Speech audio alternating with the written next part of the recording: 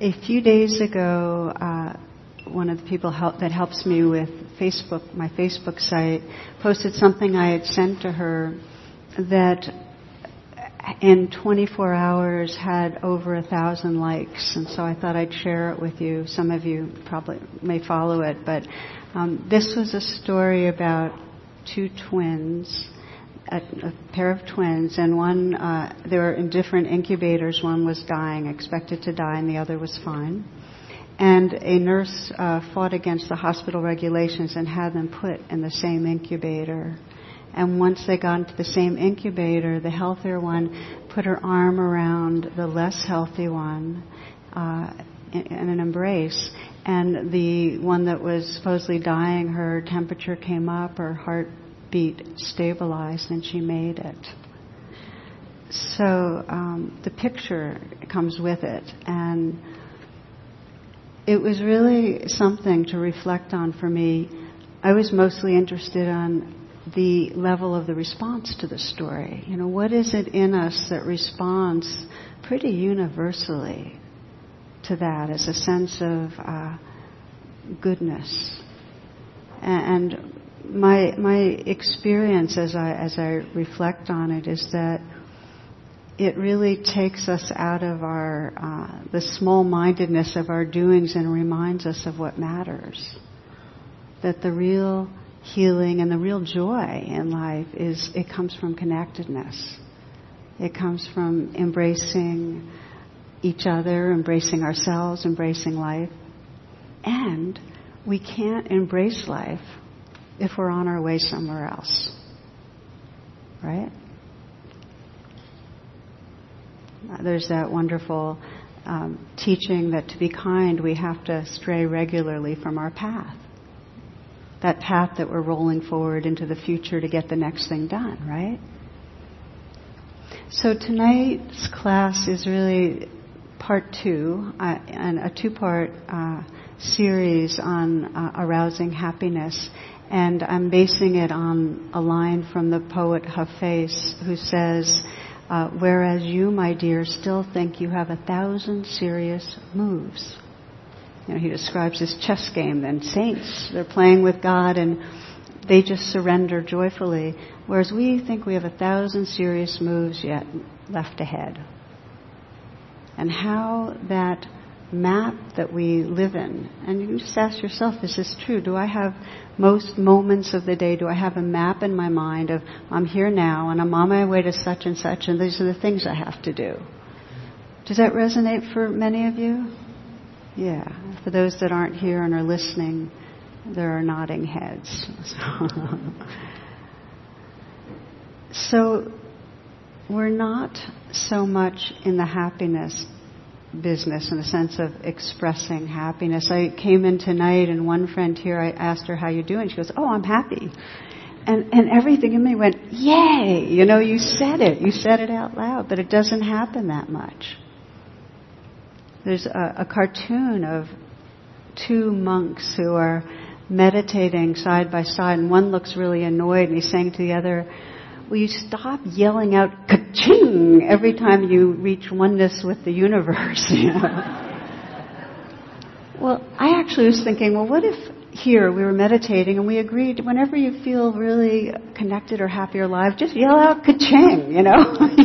It would be kind of funny. It would be popping around the room, you know? But we don't notice the moments of happiness so much, and we don't express them, we don't savor them. And in a way, we're wired to experience love and wonder and happiness. We're wired for it. And as we've talked about, and we talked about this last week, we have a bias towards the negative. It's part of our survival brain. So we tend to fixate on the bad news, most of us. We do. So to name it, that we need all of our emotions. We need the ones that are called negative emotions. They're part of what allows us to sense when there's a threat, and they move us to respond in ways that help us to make it. And on the spiritual path, remember that phrase, you know, no mud, no lotus, right? They're part of transformation. They open up our hearts, so we need them. And because we have such conditioning to fixate on what's wrong, we also need very intentionally to pay attention in a way that wakes up our hearts to happiness. So in a way, there are two domains of spiritual practice, and one is be with what is, like fully bring your presence to what is, and the other is to make sure that you also include what your mind's not fixated on, but what might serve your freedom. Does that make sense? Say again? Okay, I'm glad to. Thank you. The point of the talks on 1,000 Serious Moves is that we're biased towards fixating on painful emotions, on depression, on unhappiness, on judgment, on anger. And so the training is to learn to be with those experiences, wake up out of the stories and be with them, but also to cultivate what's there, but often we don't pay attention to, which is our capacity for happiness, for loving kindness, for joy, for wonder. So it's both. It's both be with what is and cultivate the positive. We're good? Okay. A linguistics professor was lecturing his class one day, and he said, in English, 2 negatives make a positive. He said, but in some languages, for instance Russian, 2 negatives still remain a negative. However, he said, there's no language wherein 2 positives make a negative. At which point a voice in the back of the room went, yeah, right.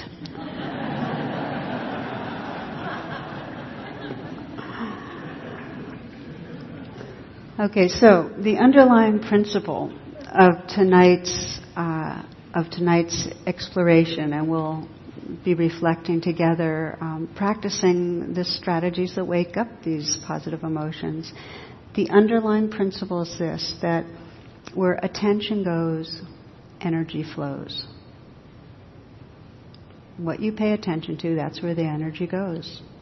So what that means, the Buddha said it this way. He said, whatever the practitioner regularly thinks and ponders upon, that will be the inclination of the mind. Neuroscientists say neurons that fire together, wire together. Now, this is a really key understanding in our lives, because if we really got it, if we really got that how we're paying attention, what we're paying attention to is affecting our mood and affecting our inclinations for the future, wouldn't we maybe make some more choices of how we're paying attention? Like if we could remember that? I'm lucky because if I'm giving a talk on something, I have to kind of use that as a filter for things that are going on. So I've had a really kind of a pretty fun week, you know. I came in tonight and I left a little late, and then the rains came, and I watched my mind do what it does because I have anxiety about being late for class. So I watched, starting to worry and starting to predict ahead of time where the traffic would, you know, really clog up and so on. And I said, okay, where the attention goes, energy flows, where attention goes, energy. I started, you know, reminding myself of that, and I said, okay, so I don't want to deny that there's anxiety. So I felt what was there. But also, the rain was coming down. I have a convertible, so I could really hear it playing on the roof, and I love the sound of rain. So I said, okay, I'll pay attention to the anxiety, but I'll also let that wash through. And it was really something that just enlarging my attention so that it wasn't fixed on worry thoughts, which of course create a certain biochemistry, which create more worry thoughts. It's not a fun looping to be in.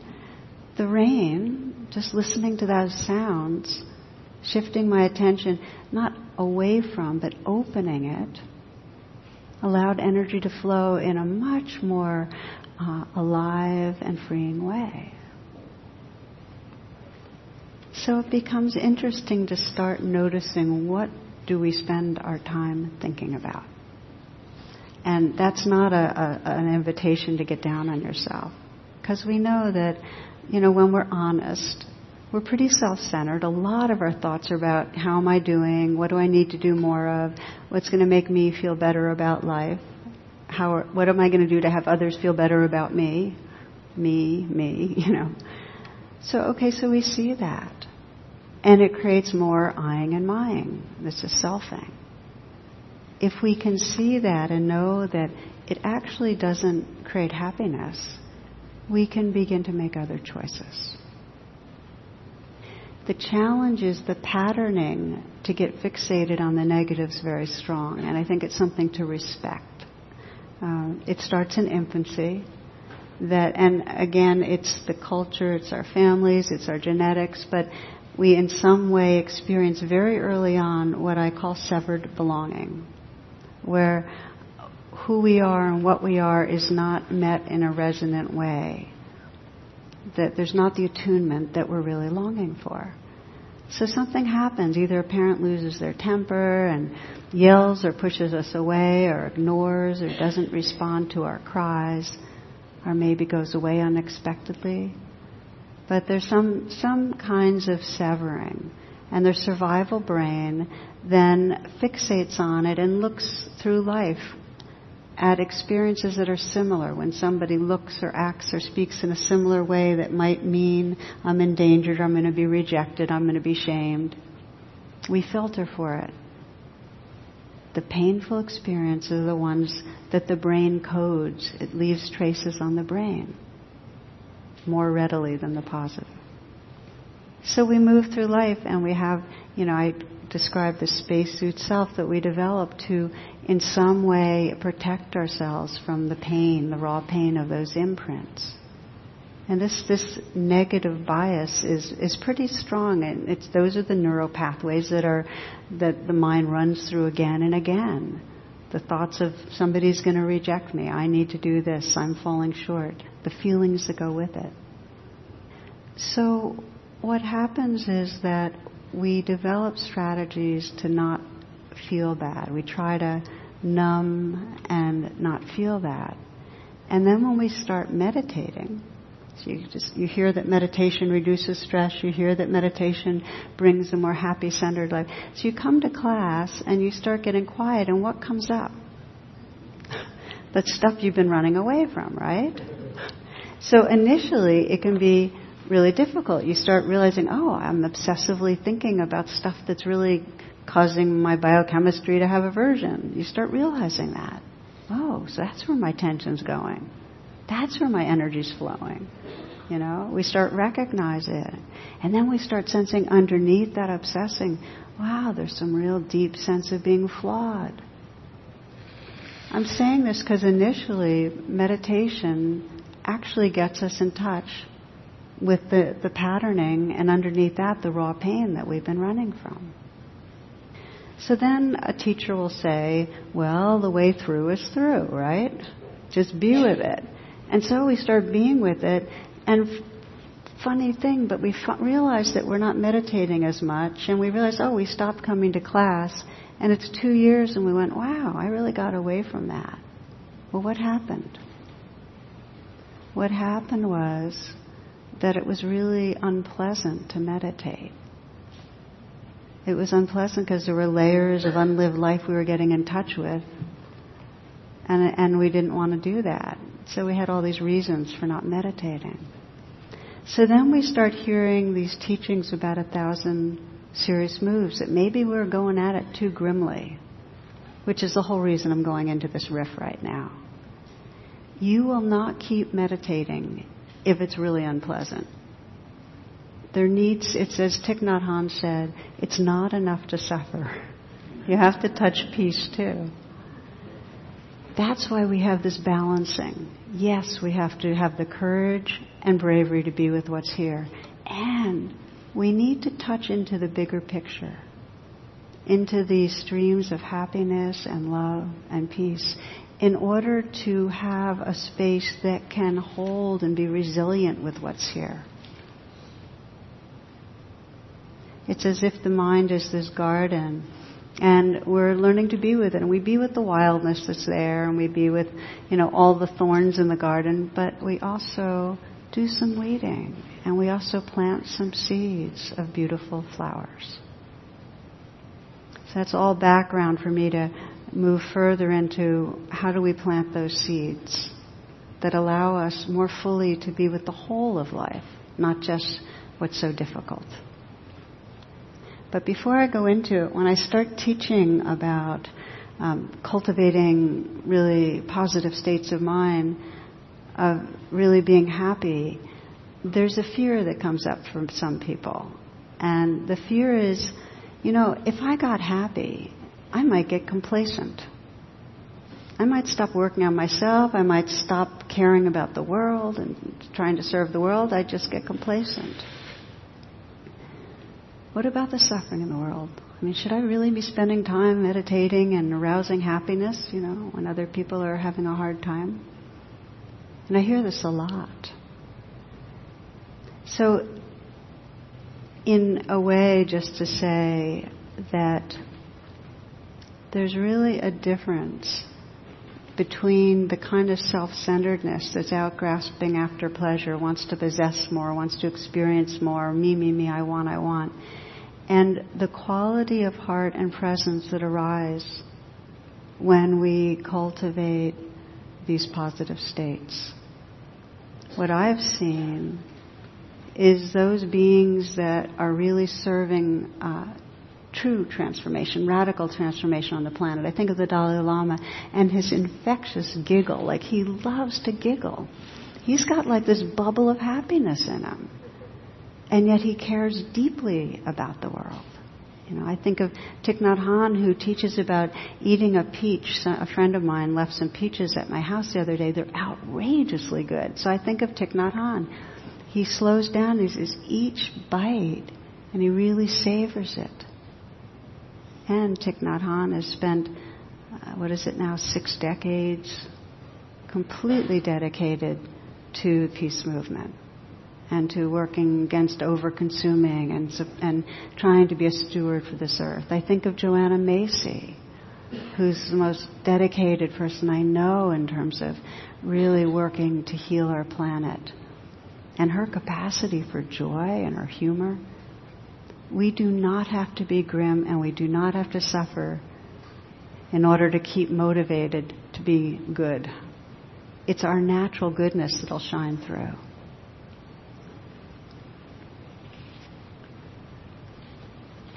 So there's a wise balancing that we're exploring here. And it's very easy to get grim. The 1,000 Serious Moves we bring into spiritual life very, very easily. I've been on retreats and I've watched people take it on as the next project of, I'm going to experience the jhanas, which are the collected states of, of concentration, or I'm going to, having these projects, spiritual projects, and getting really intense about them. And if it's grim, it just doesn't work, really. I have one person I'm thinking of. I was teaching a month-long retreat at Spirit Rock.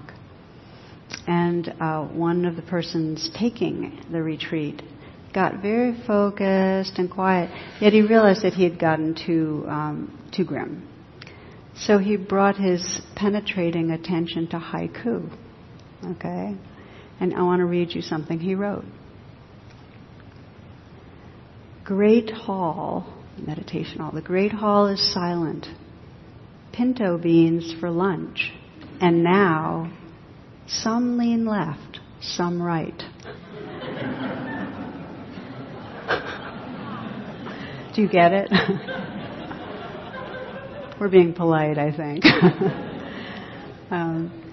He subsequently called himself Haiku Master Jan Tin Faust, which, if you know, it's very close, suspiciously close to my husband's name, Jan Tin Faust. So the first step, when we recognize, yes, I'm doing the 1,000 serious moves. And you can use it as a filter. You can just stop at any point of the day and say, am I on my way somewhere, and is it tight? If we're doing the 1,000 serious moves, the first step is intention. It's just having that desire to be able to be here and embrace this life like that little infant. You had to be here. You have to be here if you're going to embrace this life. To have that intention to plant seeds of gratitude, of happiness. And there's going to be three related ways that I'm going to explore now about planting seeds. The first one is gratitude. Gratitude is incredibly powerful practice. It's a natural experience when we're present to feel grateful. And you can actually practice bringing the attention to gratitude, and neuroplasticity kicks in. You actually shift from complaining mind to grateful mind. It is freedom. So, research. I mentioned Marty Seligman last week, who's the father of positive psychology, which developed out of this same understanding. It's not enough to suffer. We have wiring for experiencing joy. Why get fixated on the negative? So what he did was he worked with some severely depressed people, and he had them write 3 good things that happened to them for 15 days. So each day they'd write the 3 good things. At the end, 94% had a decrease in depression. 92% said happiness increased. He says in his trainings, the most effective thing is to pick someone you feel grateful toward. Write a 1-page letter. Read to that person and listen attentively to their response. Now, what you'll find in each of these ways of planting seeds, there's the contemplation or reflection, but there's also this action you can do. And if you bring it into action, more parts of the brain get involved, and it actually lets the positive emotion flower. So you can feel gratitude. I can feel this sense of, I'm really grateful that you all want to come and get together and explore these teachings that are so precious to me. So I can feel that, but saying that out loud just now and meaning it, because I do, it softens. It wakes us up. You might decide to have a gratitude buddy. That can be really beautiful. Which is where you just have one person and you send an email each day. You don't have to say hi. You don't have to have a sign-off. All you do is list a few things you're grateful for. It's a training. And it's a training that can profoundly change your mood. It's a trick also when life is really difficult. How do you frame things in a way that allows you, it's not to be Pollyanna-ish, but just to see a bigger picture, to shift things around some. You might remember the story about Saul and Mort. They're walking from religious services, and Saul's wondering if it's okay to smoke while praying. So Mort says, why don't you ask the rabbi? So he goes up to the rabbi and says, Rabbi, may I smoke while I pray? And the rabbi says, no, my son, you may not. That's disrespect to our religion. Goes back, tells his friend what the rabbi said, and Mort says, I'm not surprised. You asked the wrong question. Let me try. So he goes to the rabbi and says, Rabbi, is it all right if I pray while I smoke? By all means, my son, by all means.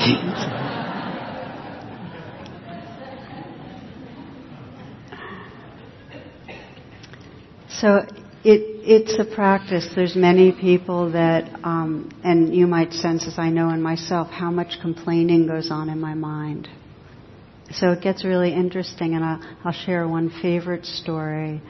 This is James Barres, and I think we still have his book here. We sell it regularly. It's called Awakening Joy, and it's really good. He's got a lot of good practices in it. And James tells a story. James is a really good buddy, and I've been hearing stories about his mom for years and years, but this most recent one is great. He spent some time with her when she was 89. He went down to LA to visit her. She is a self-proclaimed half-full type, okay? Real feisty woman, wonderful woman. So he's sharing with her about the benefits of gratitude, and she's kind of skeptical, like, I'm an old dog, it's like I've been half full for a lot of decades. So he turned it into a game, and the game was every time she made a complaint, then she was going to be adding, and my life is very blessed. So the TV's broken, and my life is very blessed, Okay, they forgot to deliver the newspaper today, and my life is very blessed, and so on and so on. He was there for a week, and he was able to support her, and it actually turned fun. I mean, they had a good time with it. And then he'd call her, over the next few weeks, and he said miraculously it stopped. And he said there was a real revolutionary change in her mood and her attitude. This is his 89-year-old mother. Now, during this time, these last few months that, he was kind of supporting her in it, she was losing her eyesight, which is a really big deal. So I want to read you what she sent him on her 90th birthday. They have a family kind of tradition of sending poems. She says, "I'm happier than I've ever been and truly mean each word. The thoughts that cause the worries now all seem so absurd. Though my eyesight has been dimmed, I see clearer than before. The glass is not half empty, it's overflowing, to be sure."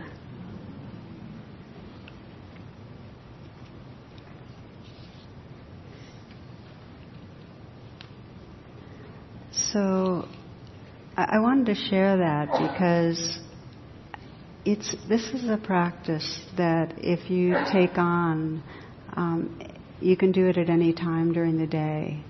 I sometimes, when I first start sitting, if I'm feeling like I'm in a certain mood, will just take some moments to just reflect on everything that's good in my life, everything I feel blessed for.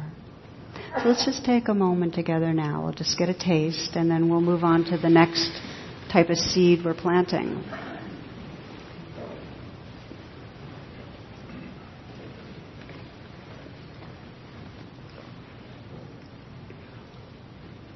So during this pause, you might begin by just noticing if any part of your body's habitually been tensing itself, and see if you can just soften a little. Just relax your shoulders. You might soften the hands.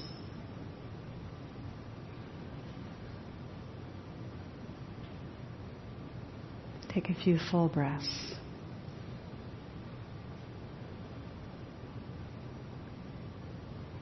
Sense the possibility of smiling into your eyes,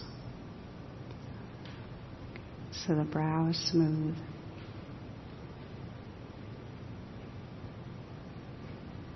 Slight smile at the mouth.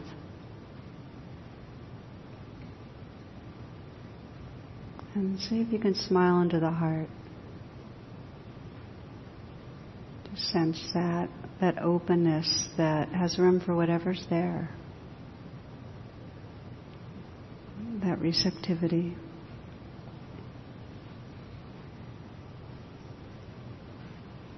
And let your mind now go to whatever you feel grateful for in your life. I'd like to invite you to whisper what you feel grateful for. Don't worry, because nobody's listening. Everybody else is just reflecting and whispering themselves. So just begin to whisper, "I feel grateful for," and then just fill in the blank. I feel grateful. It could be a person. Could be a part of nature that you love, any experience that you relish. Just let the mind be open and receptive, whatever comes. I feel grateful for Katie. I feel grateful for my family.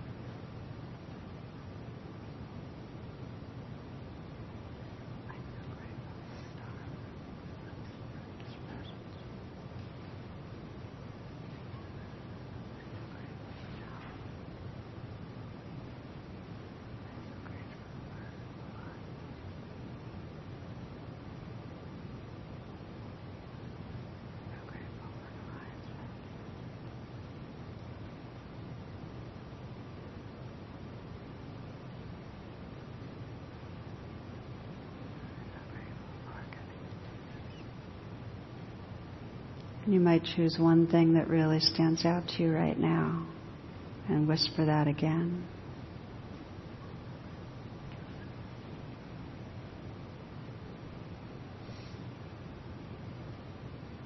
And actually let it be felt in the body. Let gratitude just fill you up.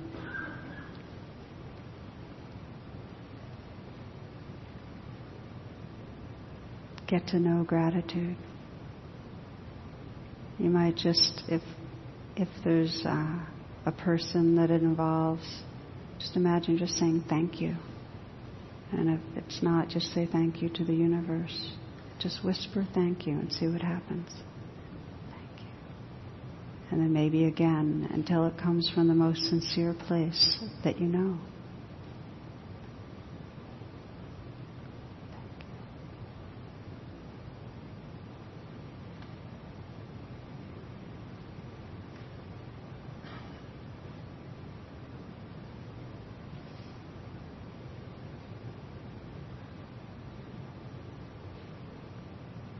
The glass is not half empty.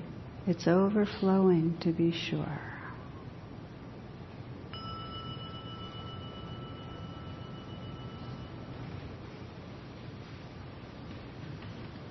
Okay, so that's the first area of practice of planting seeds in the garden.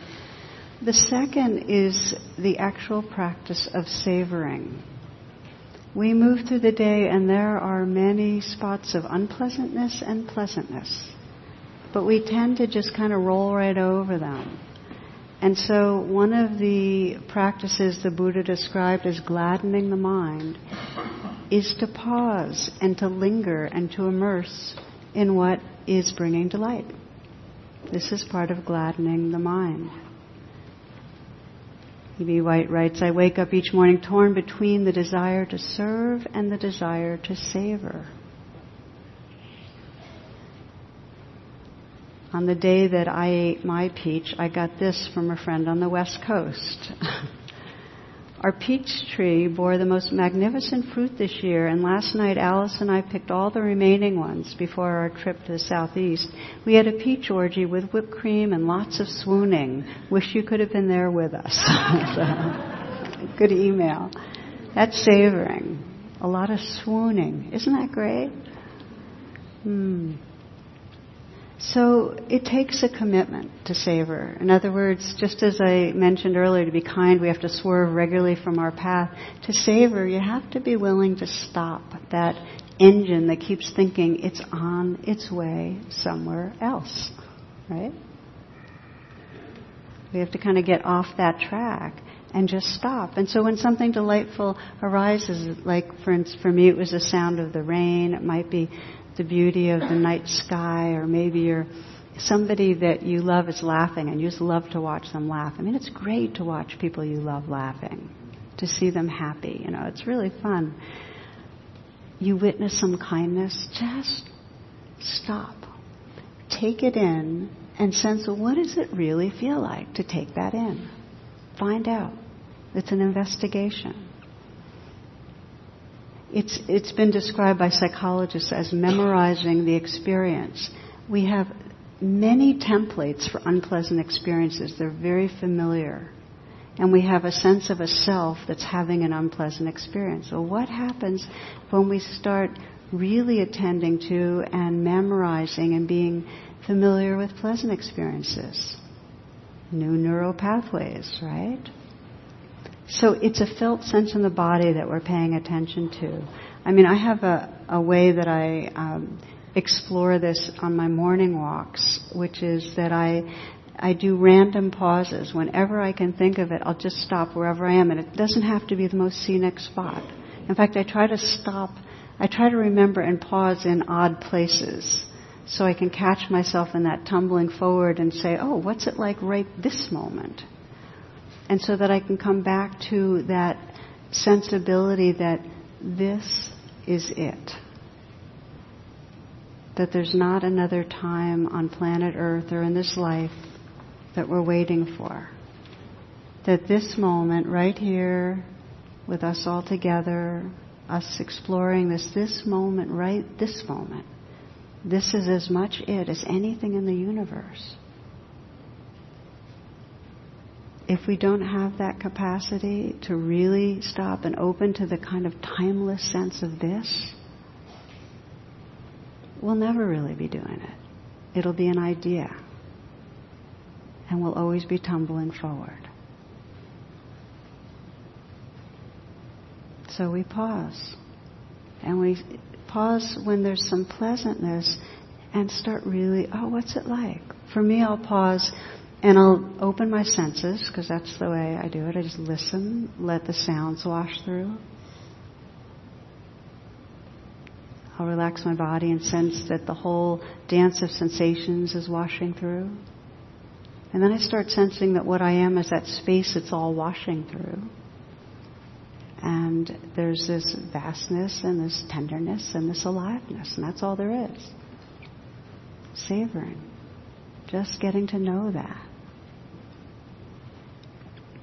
So there's an interesting finding when there's research on aging, and that is that elderly people are actually not grumpier, but they're happier than younger people. And again, they might sound too much of a generalization, but here's what the idea is, that when we're younger, we fixate on the future more about worries and accomplishment and where am I going and what needs to be different and what's going to go wrong. As we get older, mortality becomes more real. And with that, there's motivation to enjoy the moments. And I am aware of that with my mom. My mom, who's now 86, much more than when she was younger. We'll go for a walk and she'll, look at that. And it's a leaf, and it's a leaf I've seen 10,000 times. Whoa, look at that. Or the fires. This is a beautiful fire tonight, because we have a wood-burning stove and we watch the fire sometimes when we have dinner. Or the dinner, or the taste of the food. She really gets into it. She knows she doesn't have that long.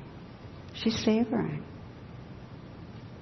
Alicia here told me about her father, who's just told me this tonight, I think 94. His memory's going and all, the aging's happening. He gets frustrated because he used to be really clear and be able to remember everything. Then he says, I'm not going to focus on frustration.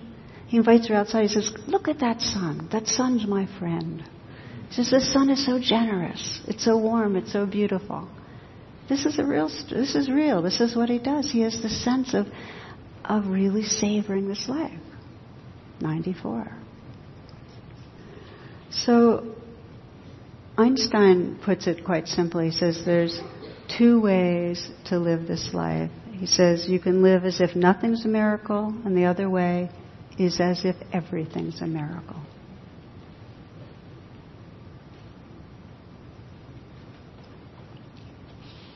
Where our attention goes, energy flows. If we are in that jaded place, skeptical, cynical, judgmental, that's the experience we live in, and it's got a very strong sense of self that goes with it. When we start cultivating gratitude, when they're savoring, the self-sense becomes more transparent, and there's a light that's always been there that starts becoming more luminous, more obvious, more visible. We're letting something shine. This is the poet Kabir says that when we're really waking up, every leaf teaches us about the Dharma. And there's a story about another Kabir who's a shoemaker who, as he works, he's really savoring and enjoying, and he's repeating the mantra Ram, Ram, Ram, because Ram's the name of God, and he's just feeling the divine or the sacred in everything. So day in, day out, he's going Ram, Ram, Ram. 20 years, and one day Ram appears. And Kabir goes, who are you? And he goes, I'm Ram, Well, why are you here? Well, I'm here because you've been calling me for years. Now I've come. What do you want? I don't want anything. What? You've been repeating my name over and over? And then Kabir says, I just love repeating your name. And then for the years to come, wherever Kabir would go, he'd be followed by Ram and the sound Kabir, Kabir, Kabir.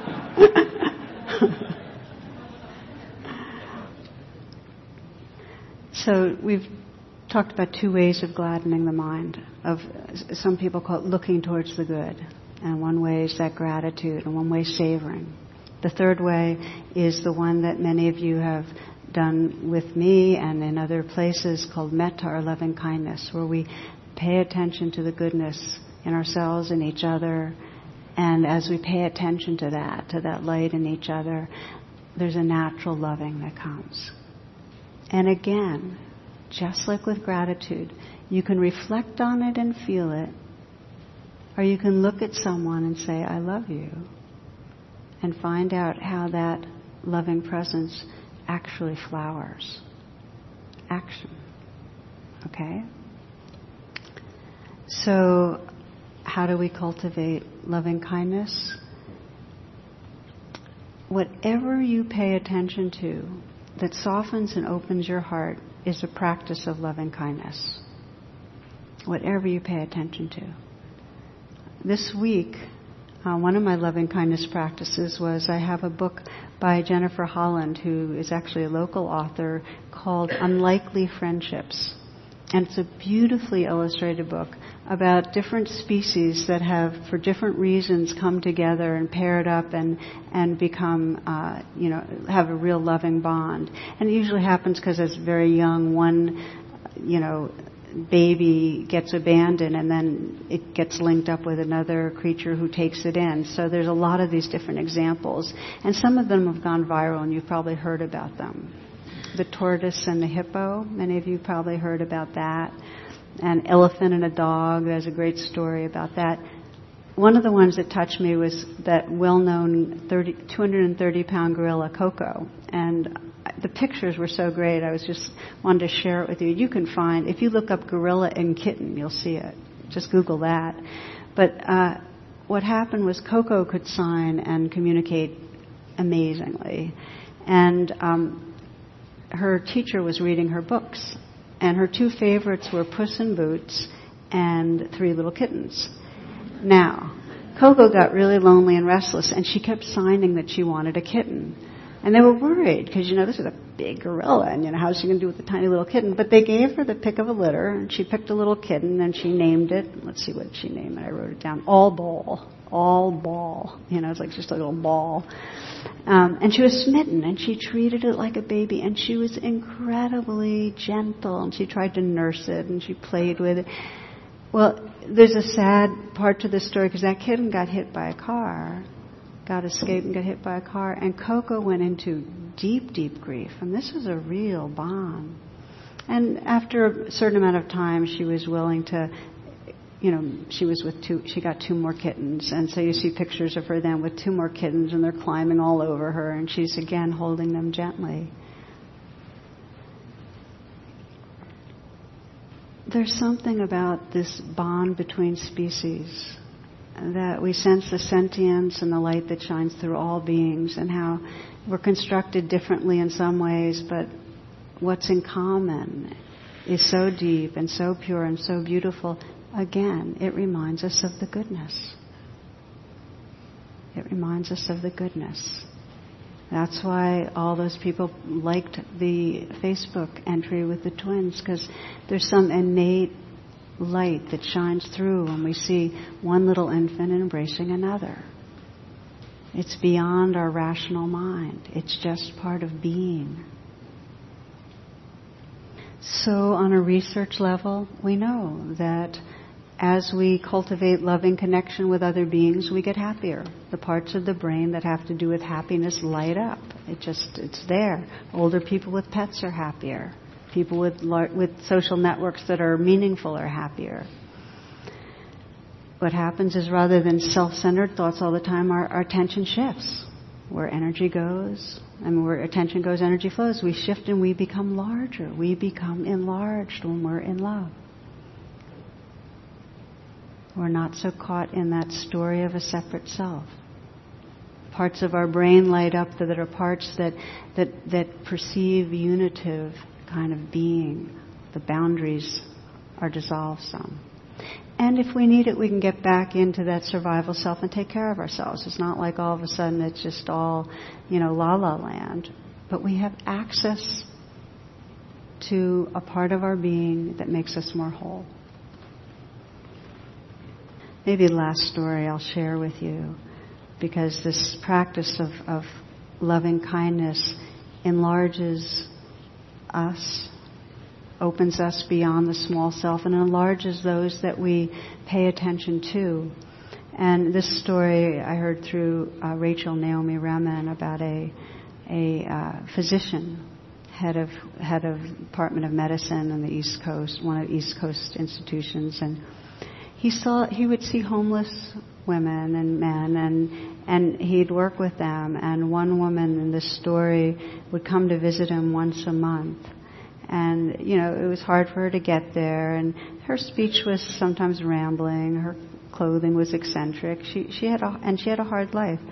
But this doctor was really respectful. What he was seeing was not homeless woman, socioeconomic status. He didn't make her into an other. He just saw her humanity, her goodness. And they would talk, and she would leave, and, it was good. Well, what was interesting, and at first the clinic nurses were really puzzled, is that she would come to the clinic on days when he wasn't there. And she knew he wasn't there. And she simply wanted to go to his consulting room, but she didn't go in. She would stand on the threshold of the room and deliberately place her right foot inside the empty room and then withdraw it. And then she'd put it in and then she'd withdraw it.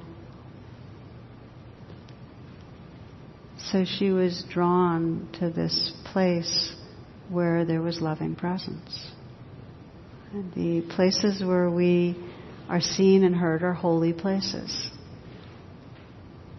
And when we can offer that space, when we sense another's goodness and let them know it, when we sense another's goodness and express our love, we wake it up and bring out that light. When someone really listens to you, accepts you, sees your sincerity, sees your dedication to waking up, sees who you are, it allows that light to shine. It opens you up. It brings it forth. So we'll close tonight in a way that I hope you enjoy. We'll do a metta meditation, and then we'll be listening a little to something that expresses a bit of the flavor of what we've been exploring. So find yourself a way of sitting that is comfortable, that allows you to be alert.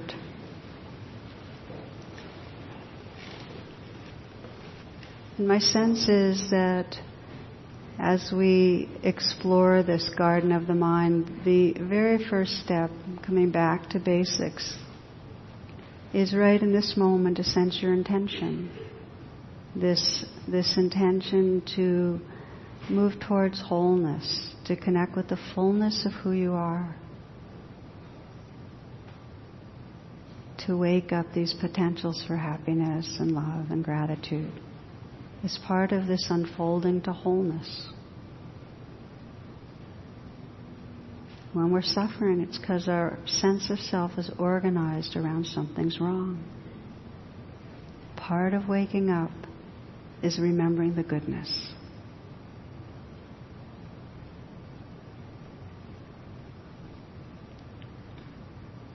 So we gladden the mind. We remember what we're grateful for. We commit to savoring. And we practice seeing the goodness in ourselves and each other.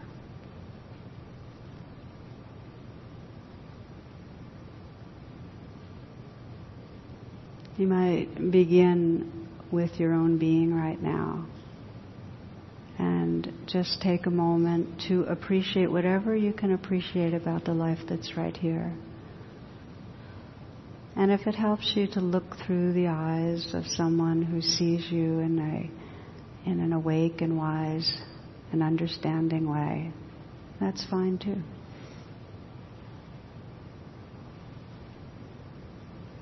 To sense your honesty,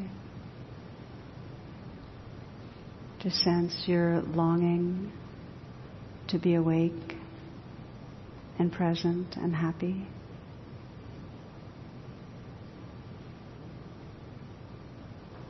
To sense this growing wisdom and compassion.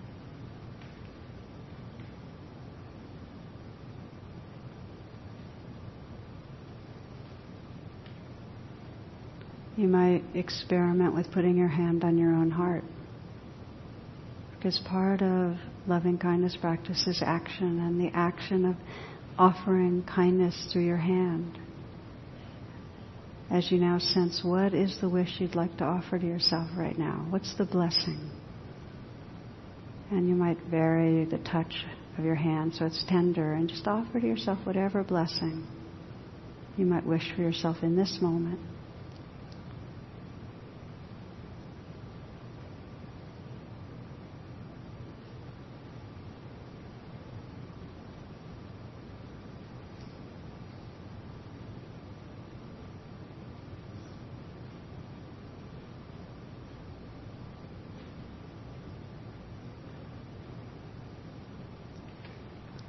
And then bring to mind someone who you care about that you'd like to reflect on for a few moments. Somebody who you're close to.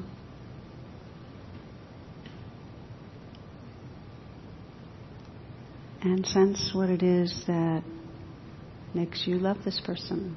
What do you appreciate about this person?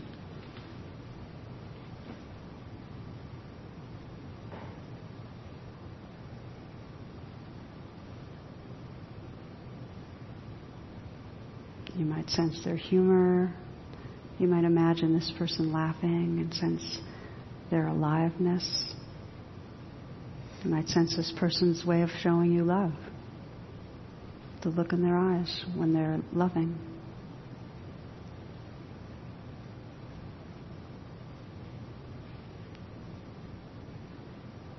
And take a moment to imagine letting that person know their goodness. Just imagine that you're expressing what you see.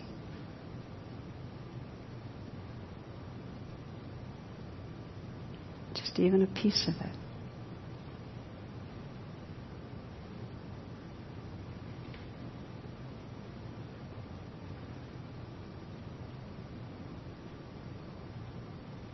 And imagine saying to them, I love you. And just see and feel their response.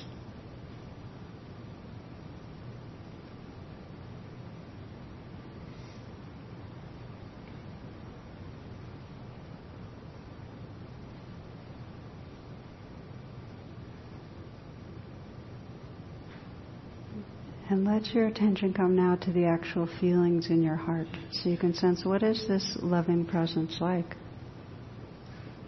Is it light? Is it warmth? How big does it want to be?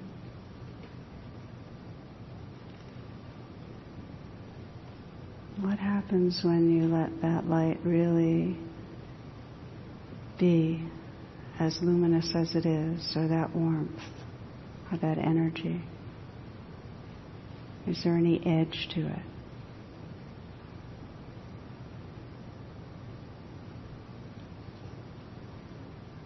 Can you imagine that one loving presence that's here, all of us converging, spreading out in all directions as a field of caring, so that we can bring to mind now, including in this light and love, all beings.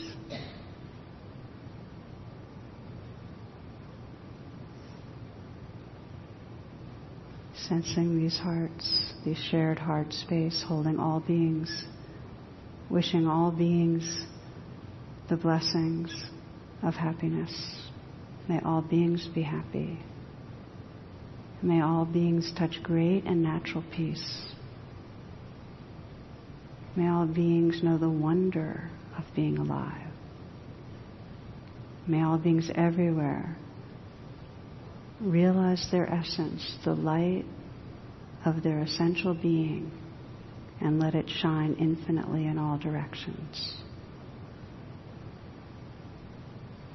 And now just listen and feel the sense of the sound, the light in your heart.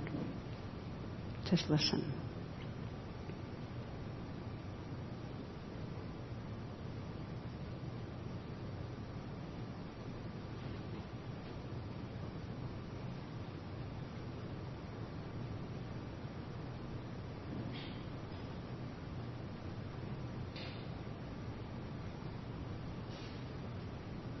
You may be listening to silence. You may be listening to the sounds in the room. You may be listening to the sounds outside.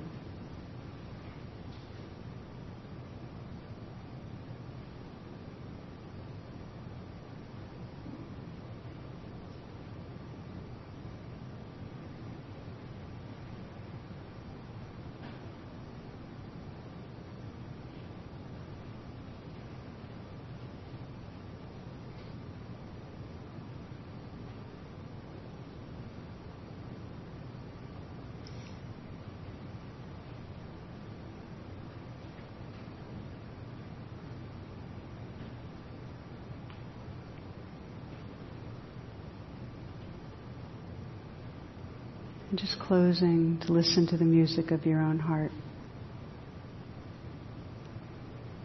These last few moments, it's so rare that we just listen to our hearts. Not having your heart be in any certain way. Really accepting however it is in this moment. But feeling that commitment to listen increasingly to the longing, to the light, to the goodness of this heart.